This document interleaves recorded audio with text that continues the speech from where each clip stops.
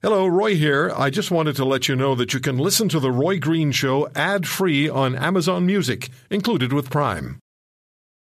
Families have a lot going on. Let Ollie help manage the mental load with new cognitive help supplements for everyone 4 and up, like delicious Lolly Focus Pops or Lolly Mellow Pops for kids. And for parents, try 3 new Brainy Chews to help you focus, chill out, or get energized. Find these cognitive health buddies for the whole fam at ollie.com. That's OLLY.com. These statements have not been evaluated by the Food and Drug Administration. This product is not intended to diagnose, treat, cure, or prevent any disease. I want to talk now to Tasha Kheiriddin, who wrote an op-ed in the National Post. She's a columnist with the Post, broadcaster, of course, as well. Tasha wears many hats. The op-ed is Principal's Death shows that schools are focusing on the wrong thing. And it has to do with Tasha's personal friend, Richard Bilkstow, who was, as you know, who committed suicide. It's an international case now. It's taken on international proportions. And the incident surrounding it is being investigated by the Ontario Ministry of Education. Also, the Toronto District School Board has engaged the services of an outside investigative organization. Meanwhile, the DEI facilitator, I don't really tell the whole story here. I'm going to let Tasha do that. The head of the Kojo Institute says she welcomes the investigation and challenges what is alleged to have occurred at the DEI training session, suggesting right-wing media are attempting to use the incident to discredit DEI training. Tasha Kheiriddin is with us, and she's been named to Canada's top 100 most powerful women, a principal with Navigator Limited, strategic advice and communications firm. She's a lecturer at McGill University, an author, and a broadcaster. First of all, how do you find time for all that? Well, it's I don't know. And you're a mother? A lot of hats. You got a lot of hats too. Yeah, no, I mean the first time that I wear one hat, just wear different angles. But there you go. When I first talked to you some years ago, I thought, well, here's somebody who's going to be really great in media, somebody who's going to be really, really great in radio, and you're doing so much. I'm so impressed, Tasha. So impressed. Well, thank you. Thank you very much. So please, your perspective. Richard was your friend. Yes. So. Hello? Yes. Go ahead. Just thought you cut out. No, the story your way. Okay. So I met Richard on the set of The Agenda. All of us are familiar with that, Steve Pakin's show on TVO, where both of us were there to talk about a school lottery system that the Toronto District School Board had implemented for specialized schools. And we were both opposed to the changes that brought in this lottery. And so we met there and debated the issue. And after that, I felt quite passionate about it. My daughter is going into the TDSB next year, this year coming up, and Richard was a principal there for 24 years. And so I became involved with a group of parents and educators who were concerned about the changes to the system of admission to these schools. And we worked together to help present deputations and other things to the school board to make our voices heard. And in the course of that, Richard told me he had a lawsuit. And he asked for my help because, as a friend, I do this work, but in my professional life. But as a friend, I also have some knowledge, like you said, of media. So I said, well, I'll help you because media were getting interested in the story, and so he wanted some help navigating that. And so I was working with his lawyer and him, helping him to do that. And in the course of that, it became obvious he was very, very anxious and concerned about it. But none of us really had a sense of how bad it was. He had gone through these DEI sessions in 2021, and they had, at the time, resulted in him really falling into depression. He had anxiety, he had insomnia, he was so debilitated by them because he felt that not only had he been shamed in front of 200 of his peers for no valid reason, but he also had been let down by the school board he served for 24 years. And as a result, at the time, he went to workers' compensation because he was off work for two and a half months, I believe it was, due to the stress that he had experienced as a result of these sessions. And he won. They said he was bullied, harassed, intimidated during the course of this sessions that were organized by the TDSB. And he won an award, but he wanted also an apology from the school board. He wanted compensation for moral injuries. So he sued them. And this lawsuit is now the one that people are talking about that is, against the TDSB for this. And in the course of all this, his family said that he was unable to recover from the stress, and these incidents continue to plague him, and he succumbed to this distress. And that's what happened a couple of weeks ago. And everyone who knew him is shocked and horrified and never wants this to happen again to anybody. Yeah, condolences to you and the family. Thank you. And you losing your friend, they're losing their family member under terrible circumstances. Now, suicide is just a very difficult thing to comprehend, to live with, and for the survivors, it's doubly difficult. So this was the DEI course facilitator who now says that what's been reported, if I understand correctly, I did leave a voicemail today inviting them to come on the program. We haven't heard back. I could have done that sooner, but I did it today.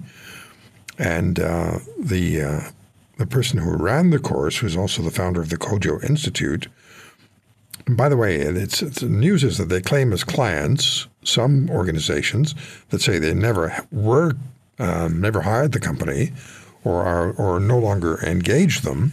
I'm not suggesting anything here by saying that. It's just what's being reported. But the facilitator of the course says this is just a story that's being manipulated by right-wing media to discredit DEI, you say.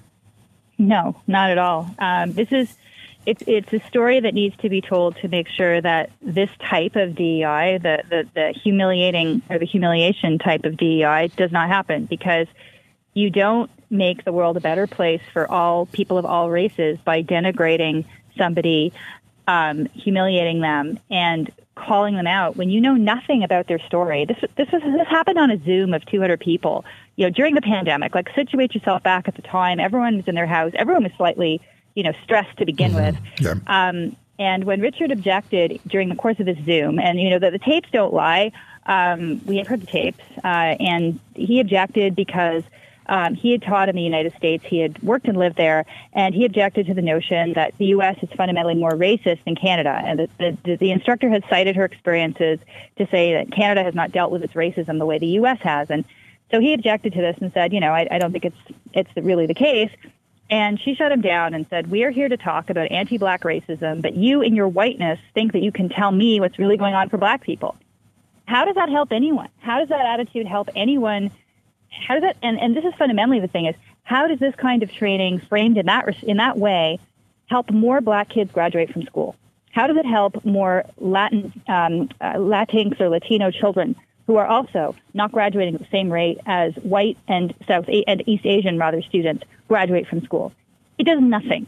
And this is what I find objectionable, is that the type of training that was done here does not sensitize people. It demonizes people. It divides people. You can sensitize people to issues and put in place policies that help children from backgrounds that are not succeeding as well in school to do better. But this is not the way to do it. And so this is what the story is. It's not about right-wing media. It's about a course that was given that never should have been framed this way, and that it was just a bad way to do this. And it was bullying, and bullying is never okay, right? Doesn't matter what color you are. No, absolutely. Bullying is never okay. I've heard some programs on bullying, and it destroys people, destroys them. It really does. But kids, bullied at 8 and 9 years of age, when they're in their 40s and their 50s, they would call in and they would still be in tears about what happened to them when they were kids. You heard, did I hear you say that you heard audio of this session, yes? There is audio of the sessions, yes, that has been played to media. I'm not sure where this is the lawsuit has audio attached to it. My understanding is, I don't know what's been submitted. I'm not the legal counsel on this, but the sessions themselves, and the Toronto Star said they also heard the sessions, and there was an article written about it and cited things from the sessions that, that's what the facilitator said. She also applauded herself for calling out this man, saying that, this was a real life example of someone supporting white supremacy. To be told that you're essentially a white supremacist is devastating, especially to someone like Richard, who had himself during his life faced discrimination and fought it for other people, other students he taught in inner city schools. Like, it was just devastating. And again, it was the pandemic. Everyone was at home. Nobody could go out and network and fight back against this, right? This was said in front of your colleagues. And it was a stressful environment where everyone felt that, they were invited to pile on, and they did. And then the Zoom shuts off, and you're sitting there in your home in the dark going, oh my gosh, I've just been my career has just been torched. And that was how he felt, and legitimately so. And people, the WSIB cited other people in the actual sessions with him who confirmed those things were said and confirmed they also felt very uncomfortable with the tone that the facilitator took. Tasha, are you satisfied with the way the provincial government is handling this? The education minister says there's going to be an investigation. TDSB, the Toronto District School Board, which was the employer of Richard, the Toronto District School Board has hired a company that, from what I understand, doesn't usually do this kind of work. Is it being handled properly? Well, I don't know how the province is going to be handling exactly. A number of us in the community, the group that had been working with Richard and friends, we would like to know how, because we feel it's important for voices to be heard in that process. It's not clear what the process is. I'm glad the minister is going to be looking into it, but we have yet to see how that inquiry or that investigation will go. I don't think the school board should be hiring and paying public dollars to an investigative firm that, by the way, it's an international investigative firm. They investigate criminal elements, criminal wrongdoing. That's a curious choice. It is a very curious choice. The investigator in question is highly regarded and reputable, but in a field that has nothing to do with HR, DEI, nothing. So what are they investigating exactly? Is this for the lawsuit? Is this to defend the school board? That's what it seems like to me, looking at it, and that's not what this is about. I don't think the school board should be investigating itself. It makes no sense. The province has said they will investigate. The province is the one who should be doing the investigation, and they should be bringing in, if they need expertise, bring it in, but expertise to see what happened here. What was the chain of approvals for this contract, for example? What happened after Richard complained and nothing was done? That's where things fell apart. Had the TDSB addressed this, had they rectified it, he would probably still be here, because that's all he wanted. He wanted the school board to have his back, and they did not. So that's the piece that has to be looked at, is why was he as an instructor not supported by the school board? Yeah, much more to come. A difficult segue here. I want to ask you to wear another one of your hats and talk to us about politics. Can we do that? We can always talk about politics. The Trudeau government, according to the most recent polling, looks like they're in a significantly difficult position here, sliding badly with voters across the country. How are you reading this? Well, I'm reading it as fatigue with this government and people being angry about the economic situation so many of them are facing. I mean, you're seeing a 10-point gap. It is the biggest gap that we've seen in polling in about, I think, 6 months, if I'm not mistaken. And I think the sense is that this government is tired. And even though inflation is dropping, interest rates are still going up.